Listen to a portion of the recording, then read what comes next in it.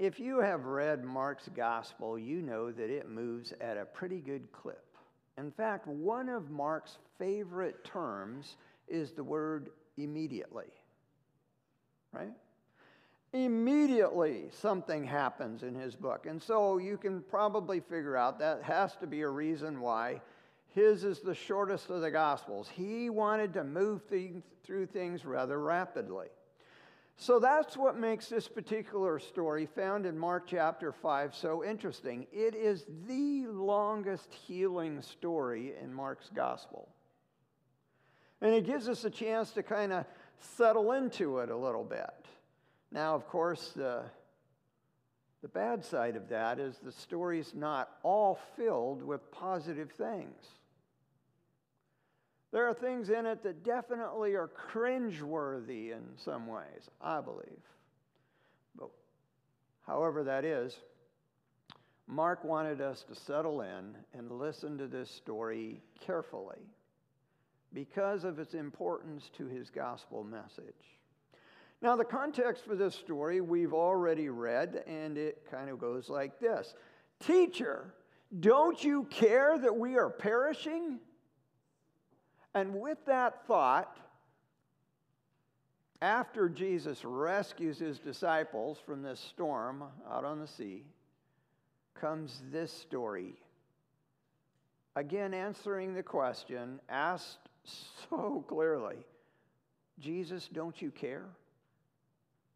Don't you care? Does Jesus care that we are perishing? Whenever we're not flourishing, whenever life is not the best for us, does Jesus care? When we are really suffering, does Jesus care? So when we read Mark chapter 4 and we see people who, belong to Jesus facing physical threats, and Jesus saves them from this experience, we know that Jesus cares. But what about when we're experiencing mental health challenges? Does Jesus care? Does he care then? Mark chapter 5, verses 1 through 20, reads like this. So they, Jesus and his disciples, arrived at the other side of the lake in the region of the Gerasenes. When Jesus climbed out of the boat, a man possessed by an evil spirit came out from a cemetery to meet him. This man lived among the burial caves and could no longer be restrained, even with the chain. Whenever he was put into chains and shackles, as he often was, he snapped the chains from his wrists and smashed the shackles. No one was strong enough to subdue him. Day and night he wandered among the burial caves and in the hills, howling and cutting himself with sharp stones. When Jesus was still some distance away, the man saw him, ran to meet him, and bowed low before him. With a shriek he screamed, "Why are you interfering with me, Jesus, Son of the Most High God? In the name of God, I beg you, don't torture me." For Jesus had already said to the spirit, "Come out of the man, you evil spirit." Then Jesus asked, "What is your name?" And he replied, "My name is Legion, because there are many of us inside this man." And then the evil spirits begged him again and again not to send them to some distant place. There happened to be a large herd of pigs feeding on the hillside nearby. "Send us into these pigs," the spirits begged. "Let us enter them." And so Jesus gave them permission. The evil spirits came out of the man and entered the pigs, and the entire herd of about 2,000 pigs plunged down the steep hillside into the lake and drowned in the water. The herdsmen fled to the nearby town and the surrounding countryside, spreading the news as they ran. People rushed out to see what had happened. A crowd soon gathered around Jesus, and they saw the man who had been possessed by the legion of demons. He was sitting there, now fully clothed and perfectly sane, and they were all afraid. Then those who had seen what happened told the others about the demon-possessed man and the pigs. And the crowd began pleading with Jesus to go away and leave them alone. As Jesus was getting into the boat, the man who had been demon-possessed begged to go with him. But Jesus said, "No. Go home to your family and tell them everything the Lord has done for you and how merciful he has been." And so the man started off to visit the 10 towns of that region and began to proclaim the great things Jesus had done for him. And everyone was amazed at what he told them.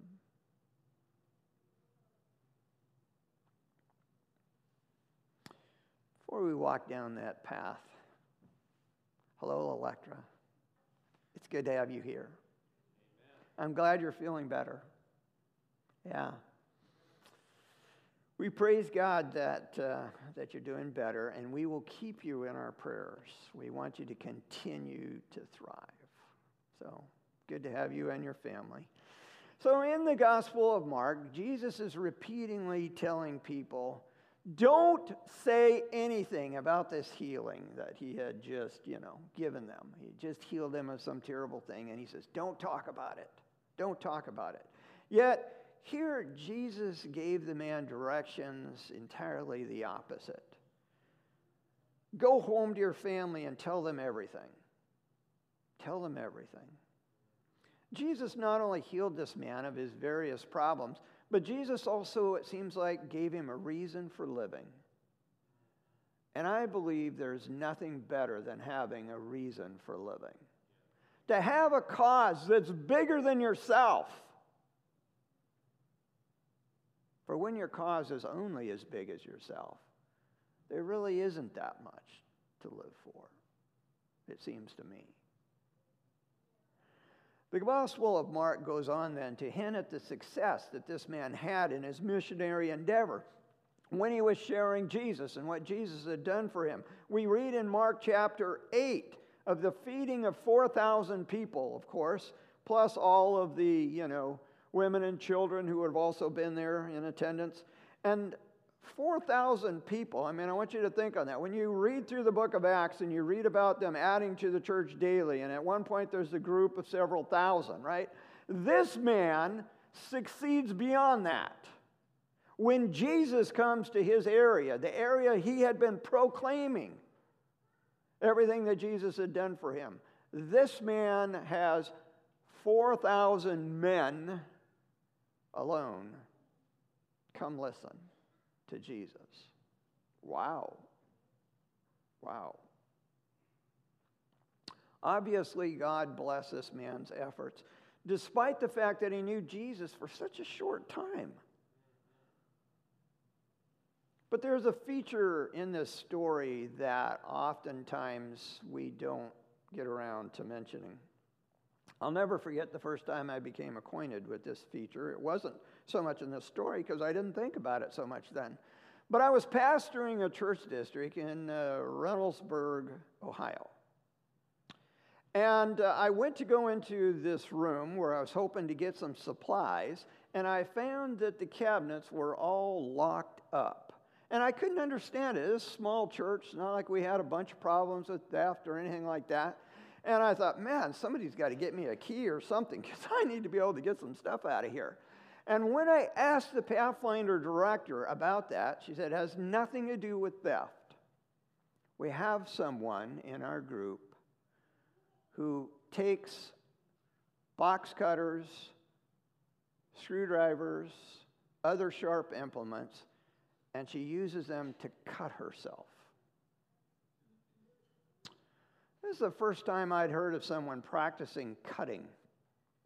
Now, since that time, I've heard of it numerous times, and I have to admit it's troubling to me that people would deliberately go about cutting themselves. And yet at the same time, as I read this story, I get a little bit of an idea about how God feels about people who practice what we call self-harm. Self-injury, in this case cutting, Jesus showed this man so much compassion And yet we're told that he was using sharp stones to cut himself on a regular basis. Now, there are a number of ways to deliberately injure yourself. You can cut, you can scratch, you can burn, you can carve, you can hit or punch yourself, you can pierce your skin with sharp objects, like putting holes in yourself. You can pull out your hair. There are a number of ways in which you can hurt yourself, and people have practiced these things for a long, long time. Let me illustrate to you. If you've never thought that this subject was scriptural, it is. It goes back a long, long time. In Leviticus 19:28, it is addressing, I believe, the Levitical priests, and it says, "You shall not make any gashes in your flesh for the dead." Probably talking about Israel in general. In Leviticus 21:5, they shall not, speaking of the priests, make any gashes in their flesh. 1 Kings 18:28, you remember that story where the prophet is on Mount Carmel and he's facing a bunch of prophets of Baal? What do the prophets of Baal do? They cut themselves, according to 18 verse 28, 1 Kings. Jeremiah 16:6, both great and small shall die in this land. And then it talks about common practices. They shall not be buried. No one shall lament for them. There shall be no gashing, no shaving of the head for them. Well, why would he bother mentioning these things if it wasn't fairly common practice? I mean, it is pretty common practice to bury people, isn't it? Right? To lament for them. But then we find out that cutting yourself was also part of the practice. And then you'll remember we did a small series once on Jeremiah from about, 40 to 44 or something like that. And in 41 verse 5, we read about 80 men who arrive from Shechem. And they come into the community, and they have their beard shaved and their clothes torn, and they have not listened to God, who said, "Don't do this." They have not listened, and their bodies are gashed. Now you can say, well, they have some reasons. Their country has been attacked. It's been taken over by Nebuchadnezzar. Yeah, that's true. In 47 verse 5 of Jeremiah, how long, the prophet asks, will you gash yourself? In 48:37, every head is shaved, every beard cut off. On all the hands there are gashes, on the loins sackcloth. Obviously deep, deep mourning, and one of the ways in which the mourning is being carried out is by cutting. Hosea 7:14 is the last one. They do not cry to me from the heart, but they wail upon their beds. They gash themselves for grain and wine. They rebel against me. Now, there may be more texts than these, but these are ones I could easily find in Scripture. And it turns out, in most cases, that cutting has to do with an unhealthy way of coping with, emotional pain, intense anger, and serious frustration. So I guess, when you look at a situation like that, if you've ever been tempted to ask yourself, who would ever love a man or a woman, a boy and a girl, who would deliberately cut themselves? The answer should come back very clearly from Mark chapter 5. Jesus would. Jesus would love such a person, deeply love them. And I don't want you to forget that, because that's an element of the story that many times we pass on by. Who would give such a person a larger-than-life cause to live and even to die for? Who would dare to give such a person a task like sharing the gospel to the world? The answer is Jesus would. Jesus would do that. Jesus loves people. He loves people whether you practice self-injury or not, but if you do practice self-injury, he definitely does love you. Don't think he doesn't. And Jesus wants to give us all an awesome reason for living. Now, when we look at the transforming power in this story, the man is wild and uncontrolled.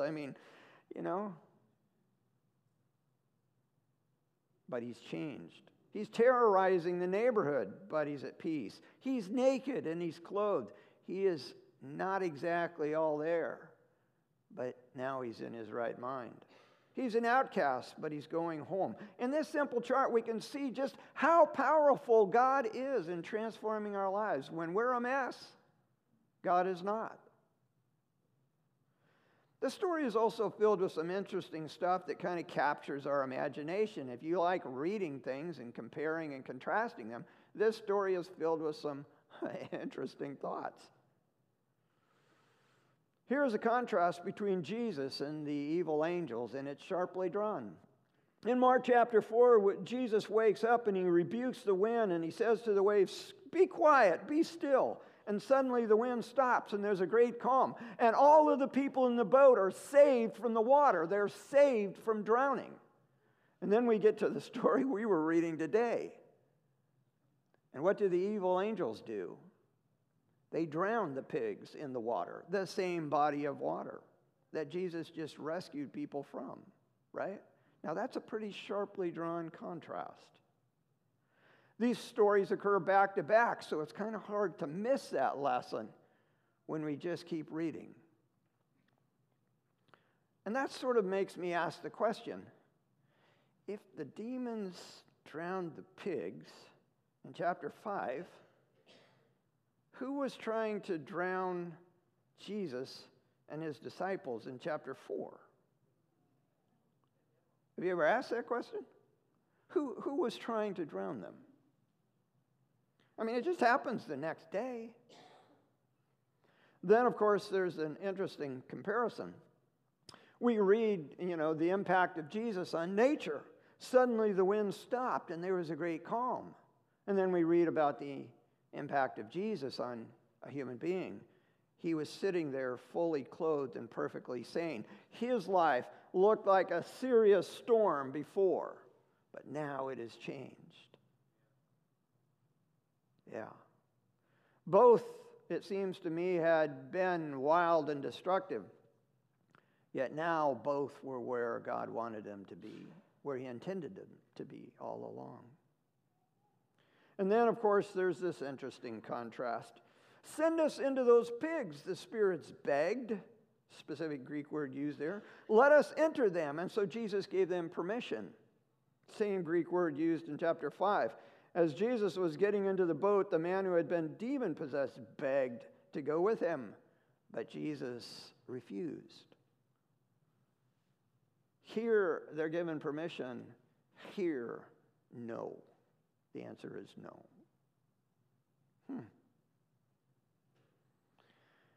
Then, of course, there's this one. The group of people that live around the formerly, possessed man beg Jesus to leave their area. Why do they do that? It isn't because they don't want Jesus healing demon-possessed people. It's because they don't like what happened to their source of income, the pigs. I mean, read the text. It says very clearly. They went out and talked about the man and the pigs. The pigs, big deal to them. But then, of course, it's interestingly contrasted with Mark 5:19.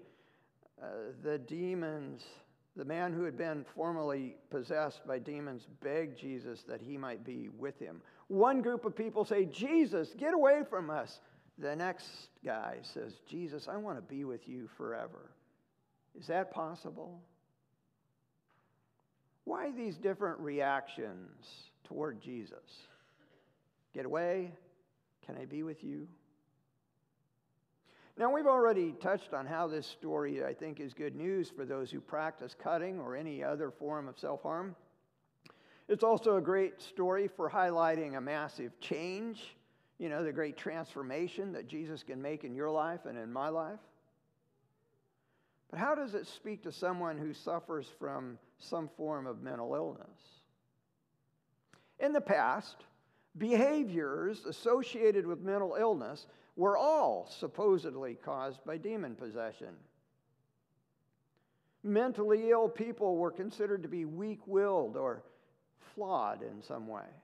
The mentally ill were considered violent, so violent that they needed to be feared and segregated, restrained, and yes, even executed. And stories like this one in Mark 5, you know what they did? They were used to prove or even reinforce that all this stuff was true and should be done. Now, you remember quite some time back here, and then also at a Walla Walla camp meeting, I talked about how the Bible teaches us that sin is a species of insanity, right? Now, having said that, we need to know that it is a species of insanity. There are other forms of insanity. There are other forms of insanity. It doesn't mean that a person who has a mental health challenge is necessarily some great sinner. That's not the case. And so it seems to me like that should make us rethink everything we might believe about mental health challenges. Especially, believing if we might that they are all related to demon possession. It's not true. But there's more. If you were to read widely in the field of biblical studies, you might come across a book like this. It's entitled, This Abled Body: Rethinking Disability in Biblical Studies. There is an entire group of biblical scholars who are dedicated to looking at stories of disabled people in Scripture. Did you know that? And they publish books on this subject. This is one of them. And in this particular book, in the chapter that deals with Mark, chapter 5, they talk about how there has sort of arisen two medical models for dealing with mental health. One of them is a medical way of looking at it. The other has to do with social. The medical model, of course, sees disabilities as a loss of function, a loss of some ability of a particular body part. The disability is a medical or a biological condition. And then the goal becomes, how can we cure this? How can we restore the person's ability to them? How can we bring the affected part back into normal range? And in contrast, the social group model says a disability does not reside within some particular body part of an individual, but rather it has to do with the way in which society creates physical and attitudinal barriers that limits a person's ability within society. Now, I think both of these models have really helped us as a group of people here in the U.S. deal with folk who have mental health challenges. Deal with ourselves when we have mental health challenges. For example, the medical model has led to new drug therapies that restore proper brain chemical balance. We've known that this is the case for a while, and the result, I think, has been amazing. Many people who were before placed into institutions were removed, or they never went to an institution at all, because these medications would basically cure them or help them so much that it wasn't necessary to segregate them in any way. The social group model has led modern day society to make a lot of changes, to confront our prejudices and to change things so that it is easier mentally, easily physically, a lot easier by emphasizing the principle of autonomy. The person's right to be self-determining, the person's right to exercise a high degree of freedom and independent living, to have equal access to all parts of the world. The pictures that you see here on the slide, I took this morning of my house and my neighborhood. And what do you see? Grab bars, right? Lever-handled locks. Walkways that now have a nice steady decline to them with all these raised little bumps so that people who are blind or otherwise impaired can tell that they're at the end of the street and need to be careful about crossing it. These two models, I think, have been very useful, and they've improved life for people who have mental health challenges. I would say 50 to 80% of the people who have these various challenges have been helped. That's the good part. The bad part is it means that 20 to 50% of those have not been helped by the medical model or the social group model. That their problem is deeper or different. The community's response to the demoniac and to the severely mentally ill has often been the same. Let's restrain them. Let's restrain them. And we read in Mark chapter 5 that no one could restrain this man. They tried over and over again. Now maybe, because he was howling and wandering and practicing self-harm, maybe they did this, they restrained him in order to keep him alive. I won't judge them too harshly. I question whether that was their motive, but nevertheless, maybe they were trying to keep him alive. Maybe they were simply trying to end his public nuisance. Somebody who's wandering around is a bit of a nuisance. And maybe they were trying to keep themselves safe. Maybe they thought, this man, the way he acts, we're not sure how he's going to treat us. Even today, restraints are still common approach to dealing with the severely mentally ill. Before the 20th century, here in the U.S., institution of those deemed mentally ill was guided by a particular principle. Do you know what it was? Paternalism. Any of you know what that means? What that means? Paternalism. I'm going to stand in place of your parent, and I'm going to deem what is best for you. And what's best for you is for me to segregate you. Paternalism. That's the way we looked at it. I'm going to provide some benefit for you. It's justified that I do this. And as the worst of the horrors of mistreatment within asylums came to light in the 50s, 60s, and 70s, deinstitutionalization became, the policy. It became the norm. We closed a lot of these institutions because we saw how poorly the people inside were being treated.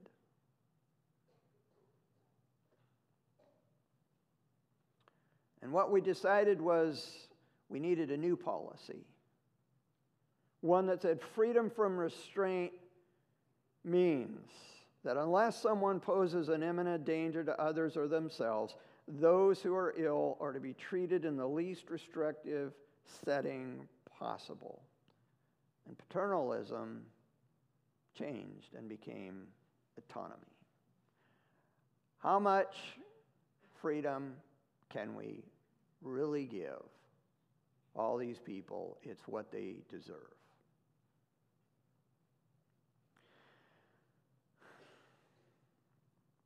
When we look at Mark chapter 5 and we see this man who's sitting there now fully clothed and perfectly sane, these details are given to us in stark contrast to the way the man acted before. What we later find out, of course, is that this man has found life and he's found community again. And these all appear, I think, to us very satisfying. We feel like, okay, this is good. This is how all mental illness should be taken care of. But what about those people who have been taken to exorcisms by their family members, maybe, and prayed over, feverishly prayed over, time and time again, and yet they were never healed? What's the matter? Weren't they good enough? Didn't they have a strong enough faith? Some family member weak in the faith? What of the person for whom the latest drug, miracle drug, what if it doesn't work for them? What if it doesn't help them in any way? Where is God in these situations? Where is God?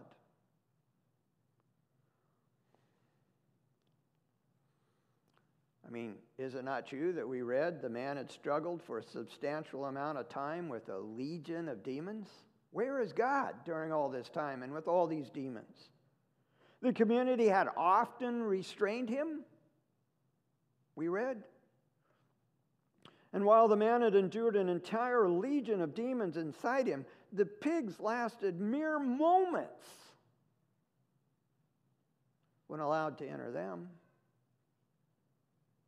Wow, what was going on inside of this guy? What kind of battle was he facing day in, day out, night in, night out? I think this story can help us understand the enormity of the battle the mentally ill are forced to take up. And I think oftentimes they have a strength of will and courage that goes unacknowledged by us. It's unfortunate. I think this story also says some powerful things, though, about God as well. But what we're saying is that, trying to remain sane is a massive undertaking. It's a massive undertaking on a daily basis for many people. Many people struggle long and hard, and they have a necessary dependency on meds that do two things usually: flatten their characteristics, they're not as lively, or it ages them prematurely, and sometimes even beyond recognition. What might this story tell us about mental health? Well, a couple of things. Highlights community with God, fellowship with human beings. That those who have mental health challenges should not be in isolation. They need to be told to go and tell their stories. That God is not absent. This is why the man was fighting to stay sane. And that compassion has a deep effect. And I want to say a few things about these points. Medicines alone don't often work. But when they do work best, they work best because they are not done in isolation. They are done along with people helping those who have a mental health challenge. Okay? When those things are combined, when the medicine and the friendship of others is combined, then those meds are most effective. When we think about going and telling and the command given to this man to go out and proclaim the gospel, we realize that a vital part of the gospel's message has to do with mental health challenges. Go and tell what God has done for you is part of the gospel. And of course, telling the story of your release from fear and horror can reinforce your initial healing. It can foster connections between people. It can bring awareness to others that you have had a mental health challenge and they might as well. And it can even create deeper peace. When I think about God not being absent, have you ever wondered how this man was able to endure 3,000 to 6,000 demons inside of him while the pigs died so quickly? What was it that kept him alive during those years of fighting against demons? That many, that strong. What was it that kept them alive? Or should I say, who was it that kept him alive? It was because God was working in this man's life.